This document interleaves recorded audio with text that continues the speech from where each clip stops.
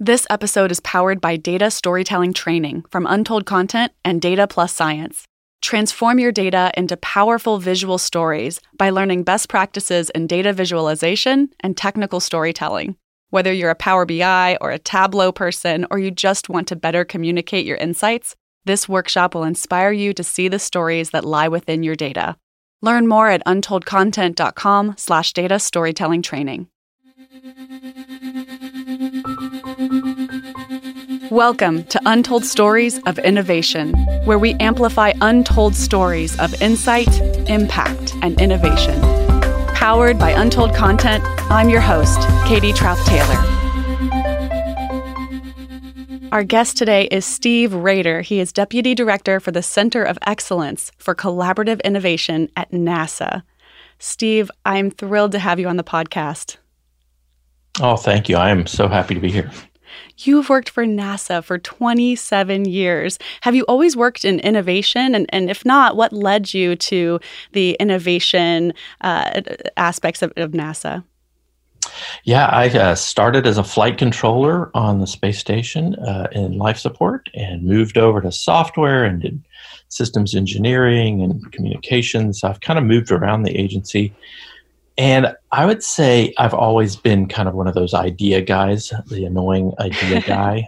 But then I would say in about 2009, I started really getting interested in open innovation. I read Jeff Howe's book on crowdsourcing, who kind of coined the term and saw what was possible, and it just lit up my brain. I immediately went out and joined a bunch of communities and tried to really understand what was driving people to do this kind of thing and to participate, and just really got engaged in that and haven't looked back. So open innovation, how long has that been alive and well at NASA? Well, at NASA, we had a couple of senior managers that started toying with it and kind of learning about it and doing some benchmarking with companies, and they saw what was going on with it. And so they ran some pilots with Innocentive and Yet2 and Topcoder and found that, yes, in fact, this stuff worked and worked really well. And so about 2011, the White House Office of Science and Technology Policy came along and said, we kind of see these trends happening where open innovation is really effective. And NASA, you guys seem to be one of the few agencies that knows a little about this. Would you mind standing up a center of excellence?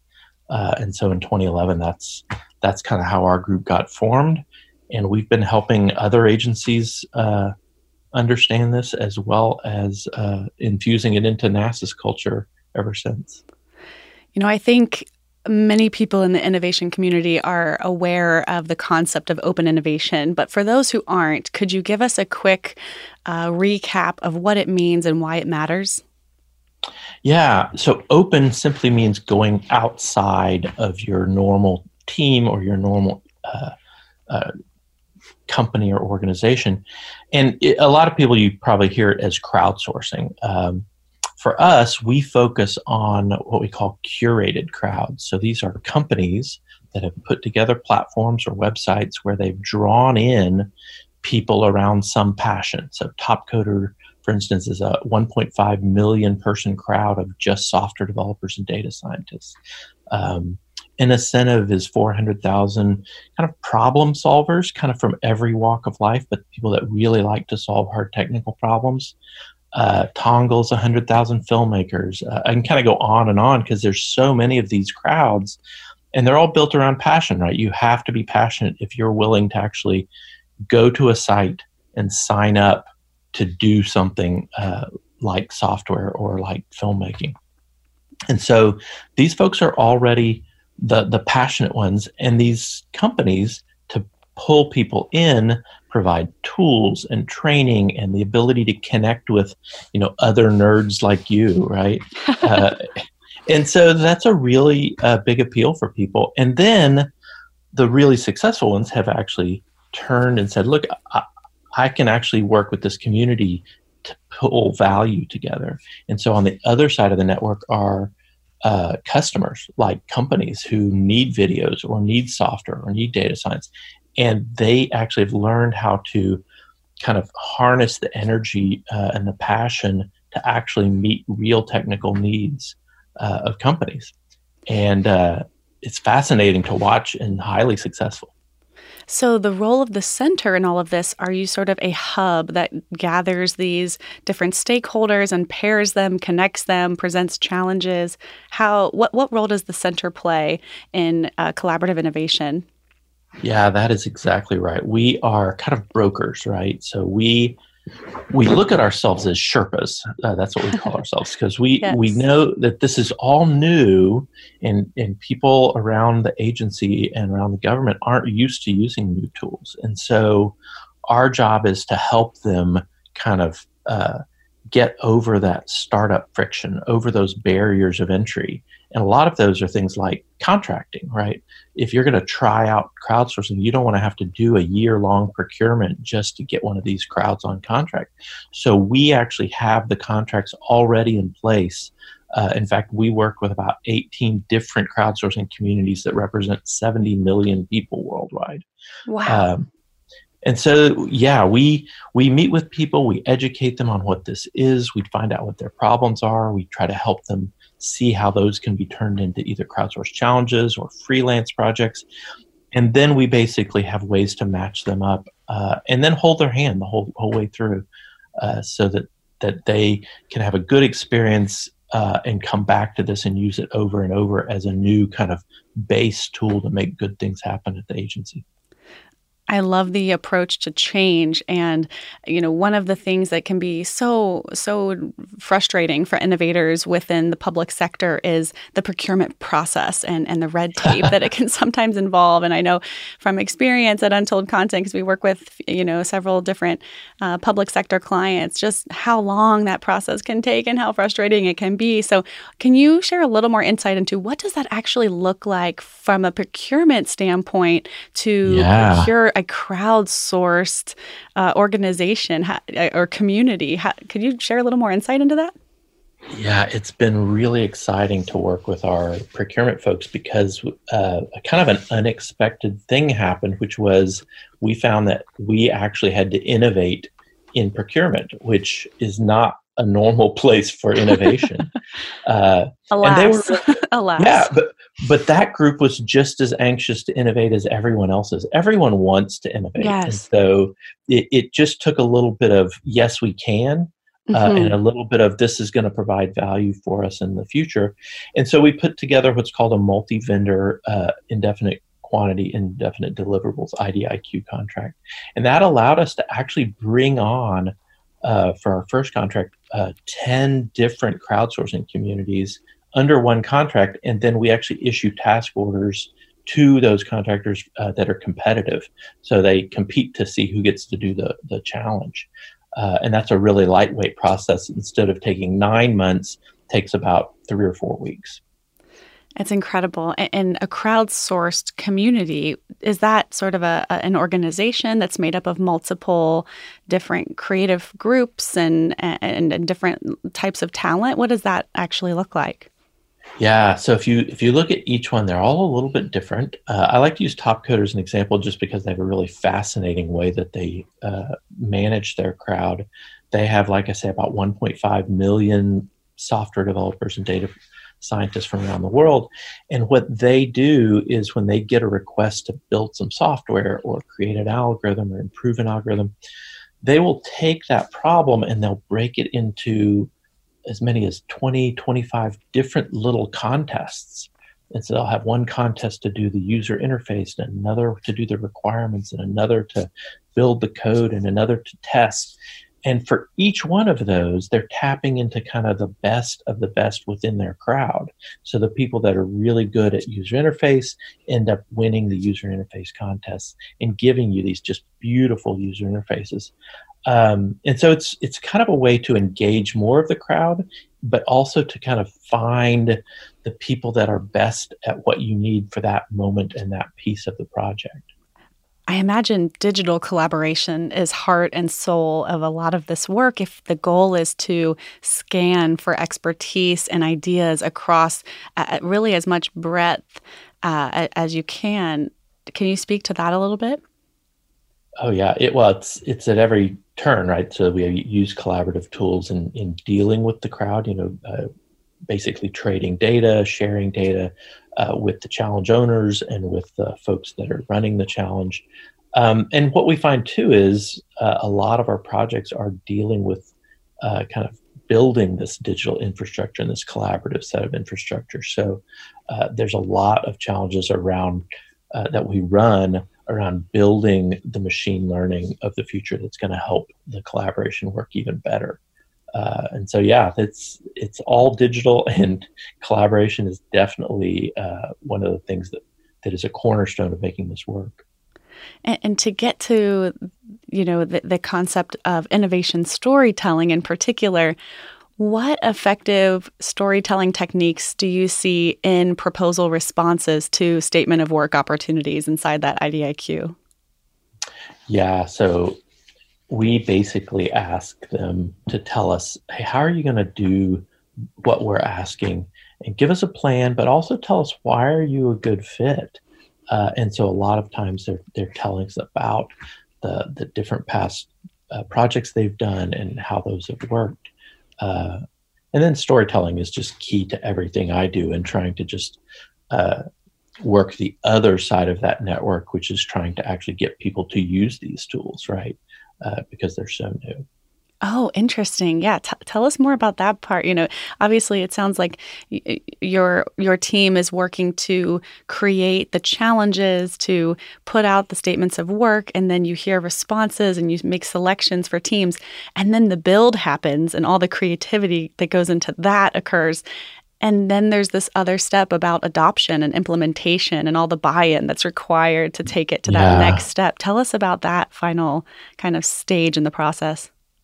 Well, and it's funny because it happens on both ends, right? It's finding the problems up front that can even be used for crowdsourcing is our biggest sales. But then on the back end, making sure that it turns into a real project. I'm actually, what my role in the team is kind of evangelist, right? So I actually go out and I talk several times a week to different folks all around our 10 centers around the agency, as well as to other federal agencies.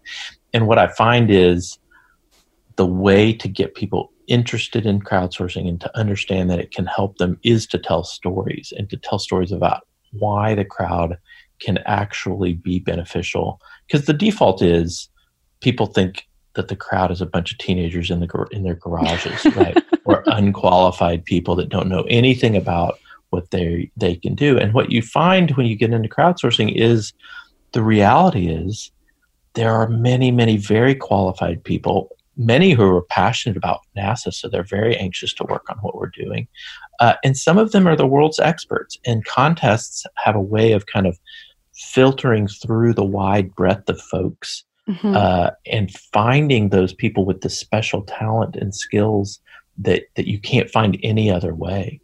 And so I tell stories about how diversity works. I tell a story over and over about potato chips, right? So a company wanted to get grease off of their potato chips. They went to one of these innovation crowds, and the first thing the company did was they reframed the question to be not how do you get grease off of potato chips, but how can you remove a viscous fluid from a delicate wafer?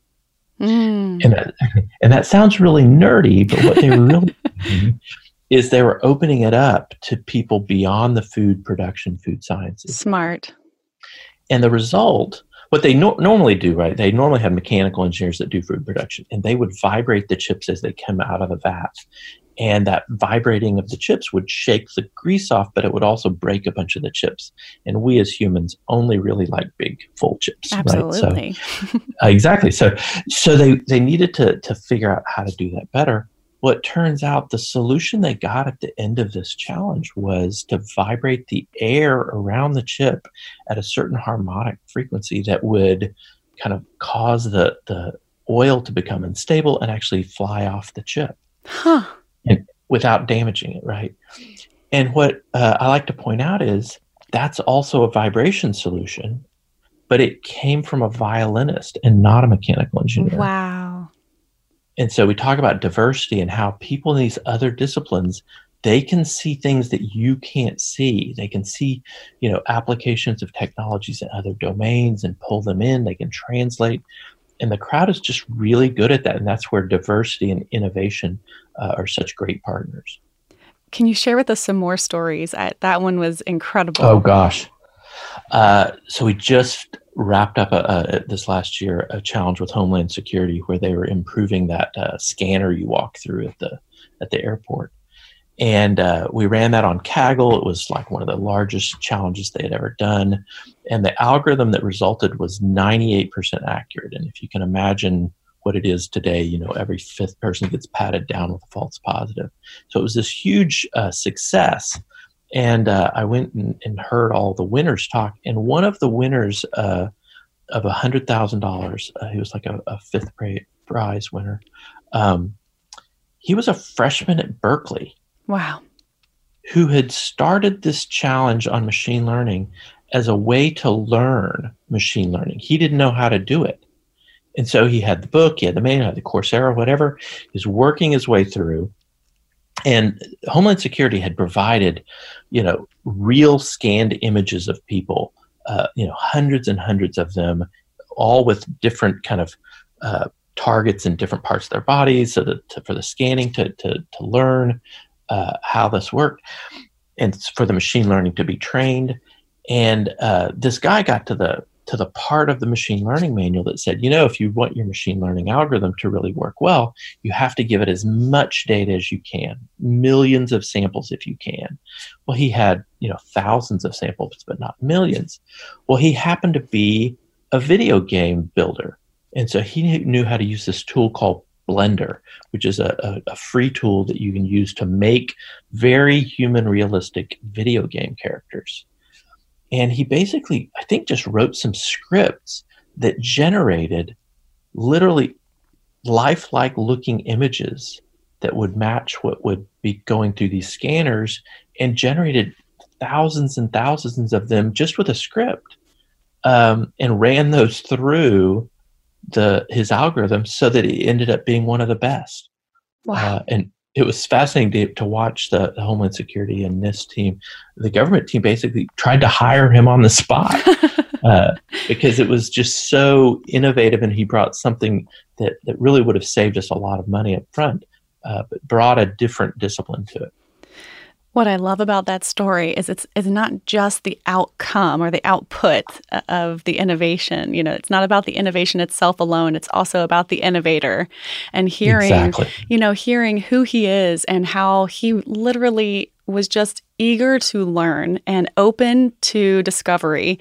And as a result, ended up, being one of the prize winners.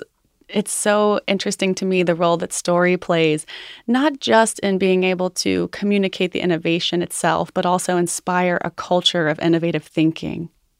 Absolutely. And I have to say, the public and the way they are drawn into these challenges, I find this to be the best public engagement campaign that the agency's ever had.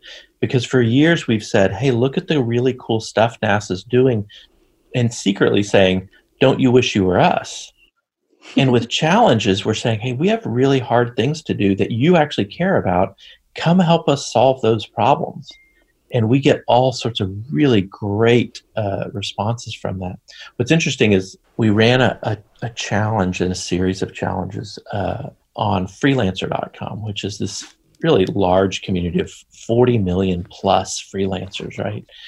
And we did this challenge to come up with a video storyboard for a technical project that just needed to tell their story better. And it's like a really small challenge, $1,500. And it ended up being won by this psychologist in Australia named Lauren Fell. And we went on to make the video, and it turned out really well. But then I noticed we put some other challenges out to do some graphics work, and she started bidding on those. And then she won, I think, one of them. And then we put out a computer-aided design challenge for, I think it was like origami techniques for figuring out how to fold radiation shielding for deep space. Interesting. And I noticed that she started bidding on that. Well, she started, if you think about it, going from storytelling in a storyboard for a video all the way to designing hardware. And she did it in PowerPoint. It was kind of clunky.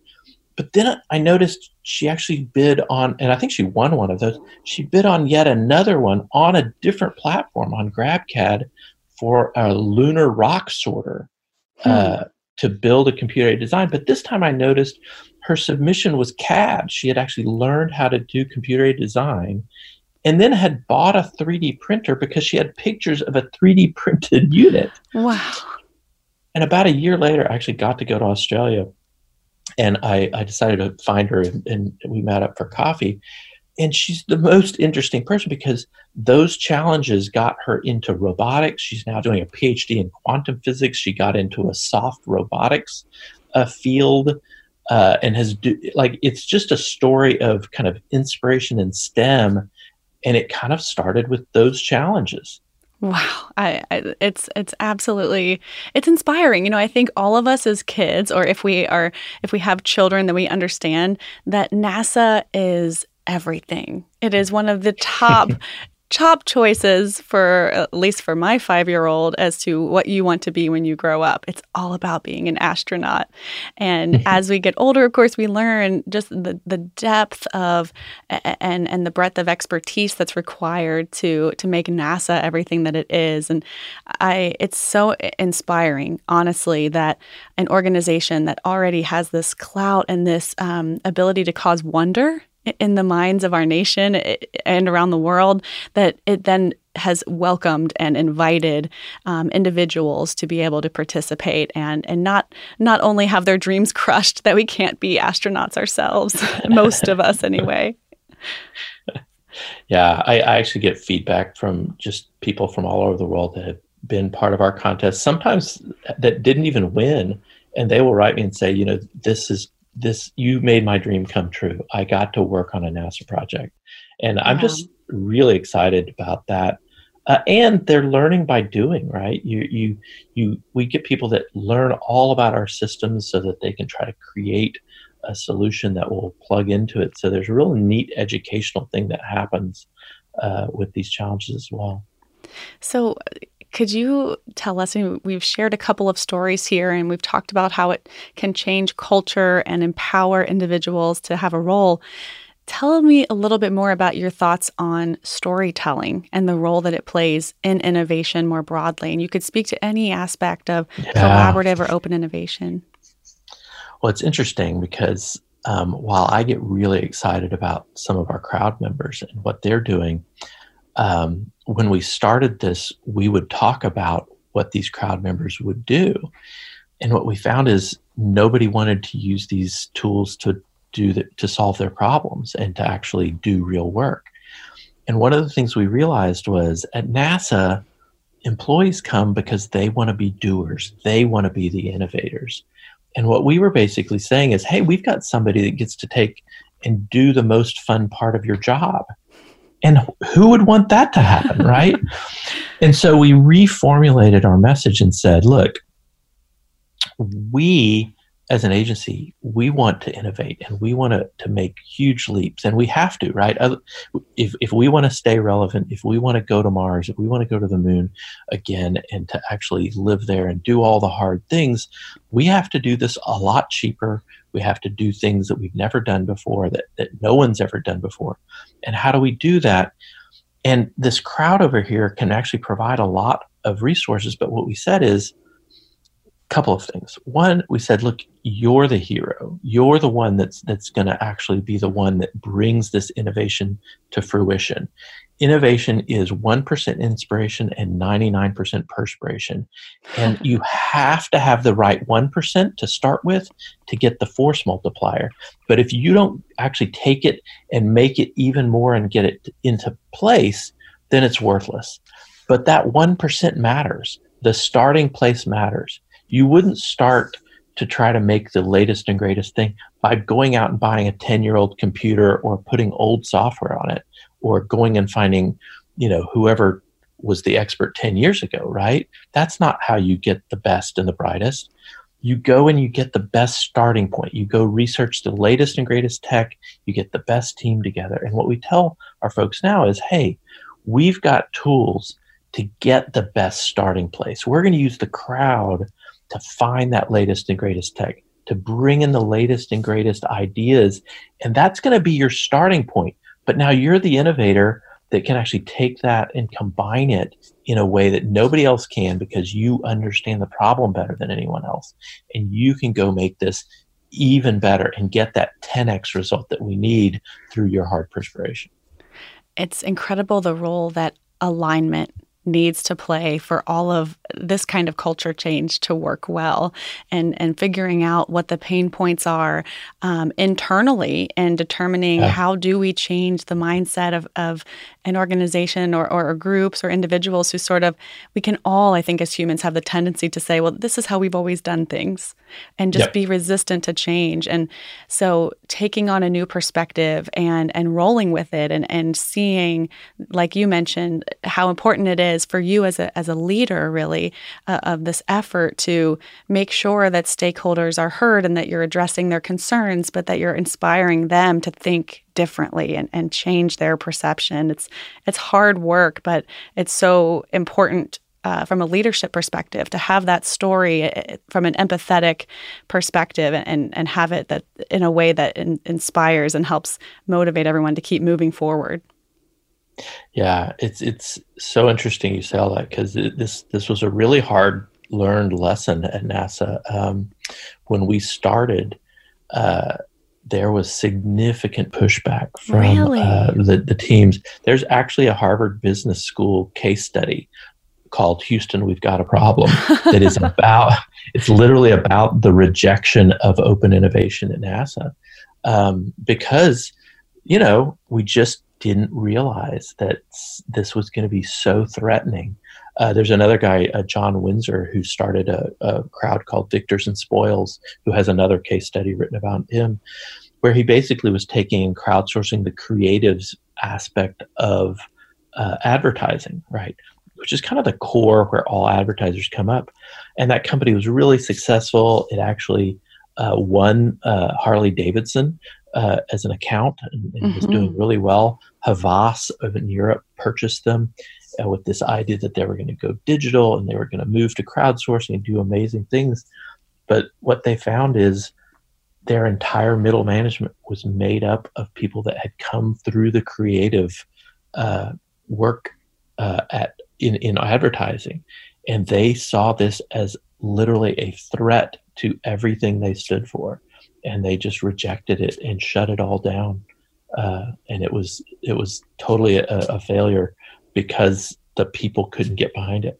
And so this idea of understanding where people are coming from in an organization and really kind of taking that head on, I think is just crucial in this.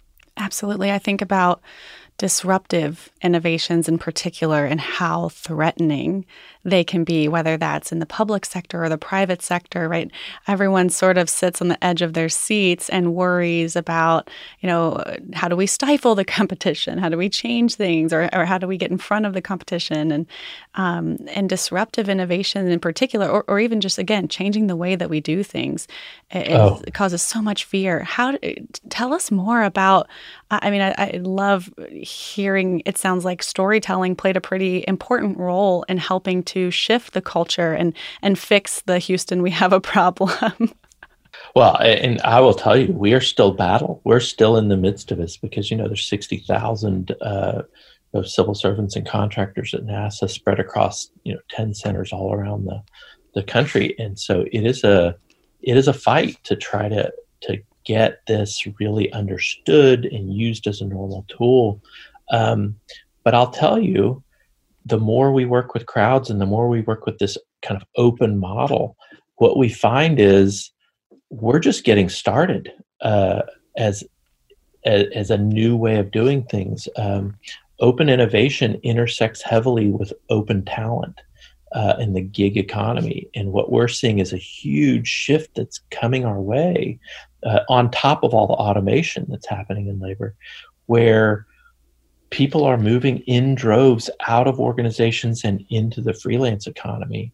And we're looking at that and thinking, wow, what happens in 7 years when it's predicted there's more freelancers than there are people working for core organizations? That is a huge problem for organizations like NASA, who are already struggling to get and maintain the latest and greatest talent. That's a great point. And part of that is things are moving so fast that the traditional model of hiring everyone that you want to be up on the latest and greatest technology, you actually can't do that anymore, because if you were to do that, you would just constantly be hiring. And if you're going to do that, your budget either needs to grow or you need to be constantly firing. Right, and so the entire model of how to actually access talent that's required for all of these things like machine learning and additive manufacturing and quantum computing, all of those skills, we've got to find a different model that can support the lifelong learning and the different aspects of that. And this freelance gig economy looks to be something that can handle that, but we as a large organization haven't figured out how to use that yet effectively. In fact, there's probably laws in place that make it really hard for us to use that kind of thing. And so part of our struggle is looking forward to how do we actually work across the federal government to actually make sure that our government keeps up with industry and the different trends that are going on there. And yeah, storytelling is all part of that, because people have to understand what's really going on out there and how it's affecting them, and how to kind of overcome the fear and overcome the friction behind change. It's all part of that equation. Yes, and at Untold Content, one of the kind of core beliefs that we hold is that interdisciplinary thinking and cross-sector knowledge making is really the way of the future. And our team is so unique in the sense that we really aim to work across science, tech, medicine, and social innovations, and provide that storytelling and content creation strategy and support and training.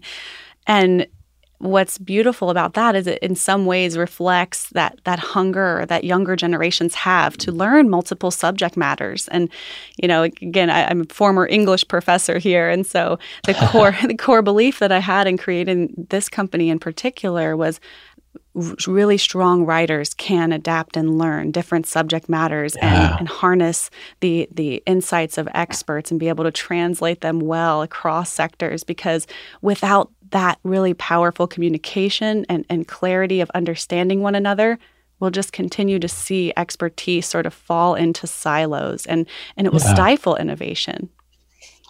I totally agree with you. And I will say, in looking at kind of the new models of open and how things are moving, I think in 10, 15 years, we're going to look back on things like telling our kids, asking our kids, what do you want to be when you grow up?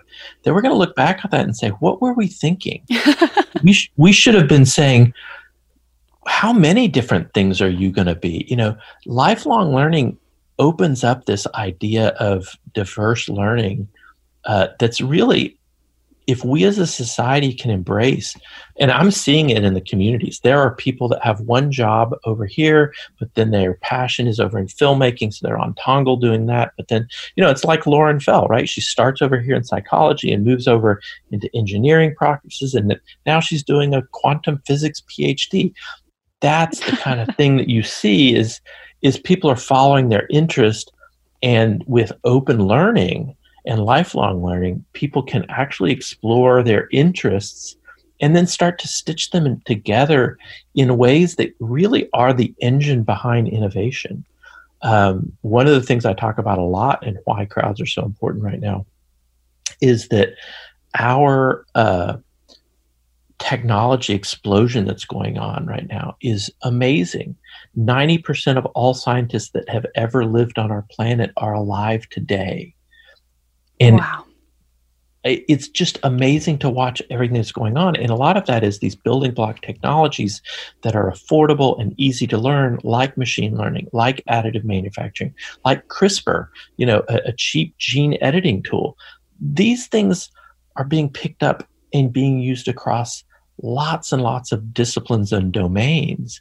And what that means is, over here in agriculture, somebody's developing machine learning and combining it with something else and creating a new kind of technology, if you will, a new collection, a technology stack that probably is going to make a huge difference in another industry, but people in those industries, if they were to see it, wouldn't even be able to understand it because they use a different lingo, they're using it in a different context.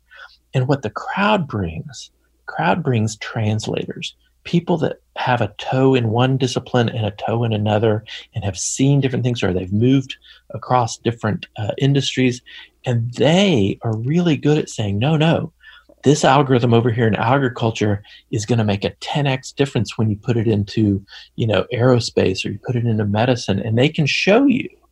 And that's more and more the solutions we see coming out of crowdsourcing. They already exist, and they're coming out of disciplines that aren't the one that the challenge is in. There's actually a study that Harvard did of some of Innocentive's successes. And what they found was 70% of the time that they had a successful challenge, the solution came from somebody that wasn't in the challenge owner's domain. So if you had a chemistry problem, 70% of the time, it wasn't going to be solved by a chemist. Wow. And wow. Yeah. 75% of the time, the challenge solver already knew the solution, which meant it existed. They could see it. It just wasn't in that domain.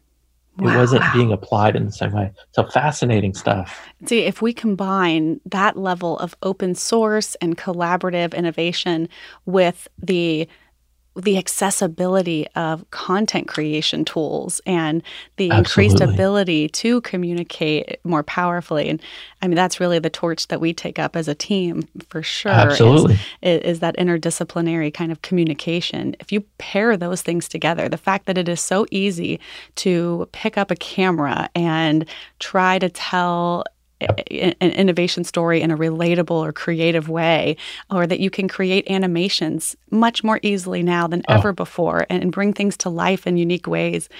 I see some of the latest approaches, people telling prototype pitches with comic strips and through art installations, not just sort of giving the pitch deck and being really creative in those ways too. Pair that with all of the accessibility of new technologies and algorithms, and you've got this really exciting future that I think things are going to continue to be increasingly cross-disciplinary. Absolutely. Well, and it's platforms like yours where you're actually providing this collaborative integration, and you're now part of the lifelong learning piece, right? Because people hear podcasts, they see things on YouTube, and it intrigues them, and then they go explore, and then they go learn, and before you know it, they've joined a community and are doing something. And more, the learning is happening in these little pieces, like podcasts, like YouTube videos. I mean, heck, I fix my car all the time by learning how to repair it by getting onto YouTube, right? I mean, if that's not life learning, I don't know what it is. To your point about media, I can get a video done for by reaching into these crowdsourcing platforms and these freelance platforms for a fraction of what it would be 10 years ago. And people are now, they're amplifying everything they're doing because it's more accessible to put a video together. It's more accessible to put some machine learning together behind something. It's more accessible to put a little app together. As we get more automation and more expertise and more tools, it's not that the work goes away, it's that we can do more incredible things with it. One of the examples I use in the automation fear story that I tell is that automation actually is bringing us tools that's going to create more jobs. And a great example of that is the Snow White story. Snow White, if you look at the credits, was 275 animators that put together 2 million hand-drawn frames to make that movie. We now have tools that are automated that can do that kind of work in a fraction of the time And probably that same movie could be recreated by a team of 5 to 10 animators, right? Right. If you look at one of the latest fully animated films, it was Iron Man 3. And in that movie, if you look at the credits, there are 3,500 animators. Wow. So when we get new technology that allows us to do more, it doesn't mean that we as people do less. We actually take that and do more with it. And it's really amazing to watch. But the problem right now is the rate of change, right? And that's where this lifelong learning in the new model becomes so critical. I think you've offered so much advice, but if you had to kind of leave us with some advice, like really core to what you believe will help inspire the future of innovation in our world, what would you say to folks interested in being involved in innovation? Oh gosh, there's so much opportunity to get out there and learn and participate and learn by doing. Try something on, not because of what the reward it's going to give you immediately, but because of the experience. We have people trying to solve hard problems, and most of them don't win the actual prize. But I get lots of feedback that they learn something and they're able to take that and parlay that into new skills. And honestly, things are just changing so fast. We have to have people that are learning all the time. And what you find out is if you're learning all the time, innovation is so much easier because you're not stuck in some old model. You're always putting new pieces together. And that's, to me, where all the magic happens. I couldn't agree more, and I have goosebumps from this conversation again. As someone who wanted to be an astronaut when I was little, and now wear many hats, just like what you described in our conversation. But I'm hopeful that everyone listening to this is inspired, whether you are an enterprise innovation leader inside of a large corporation, whether you're in a public sector agency that's completely embracing open innovation, or whether you're curious and interested about it, or whether you are a fifth grader or a college student who wants to be inspired and wants to be asked to have a voice at the table. Gosh, that we didn't even get to diversity and inclusion and what this opens up for that. It is fantastic. I mean, if you think about it, the transition we're going into is the democratization of work. It's people basically being judged based on their capabilities to do work, and as part of a crowd coming in, being matched up with work. And so people of all different areas of diversity, male, female, from different countries, different disabilities, they're suddenly going to be able to do and engage in the corporate America in ways that they never could before. Think about just the innovation that's going to come out of getting new voices into the technology world and into the STEM world from different cultural backgrounds, from different points of view.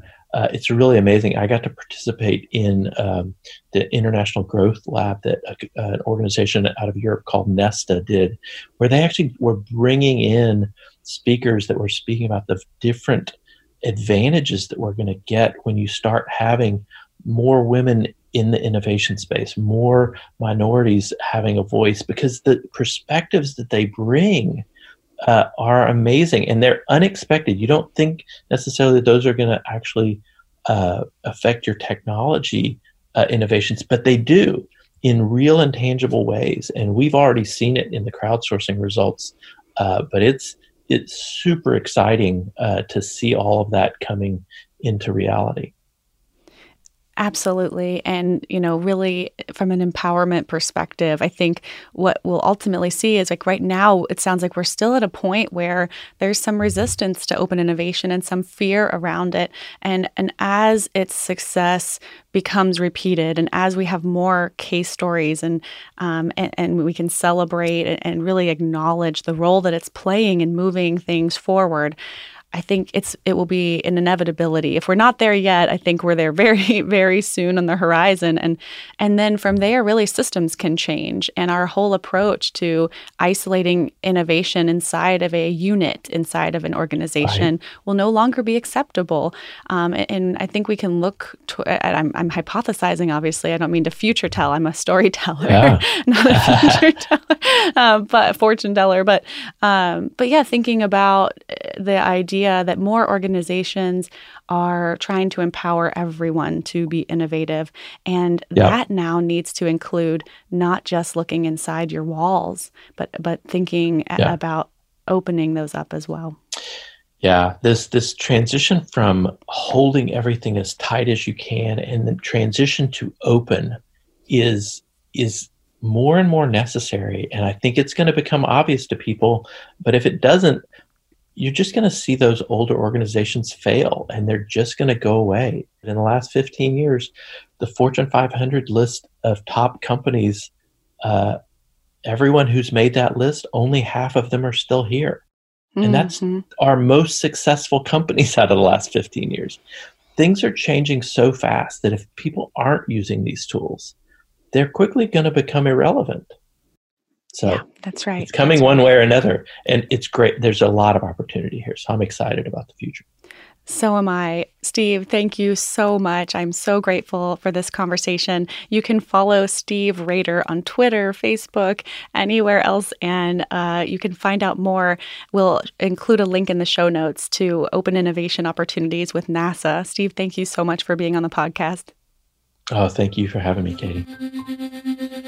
Thanks for listening to this week's episode. Be sure to follow us on social media and add your voice to the conversation. You can find us at Untold Content.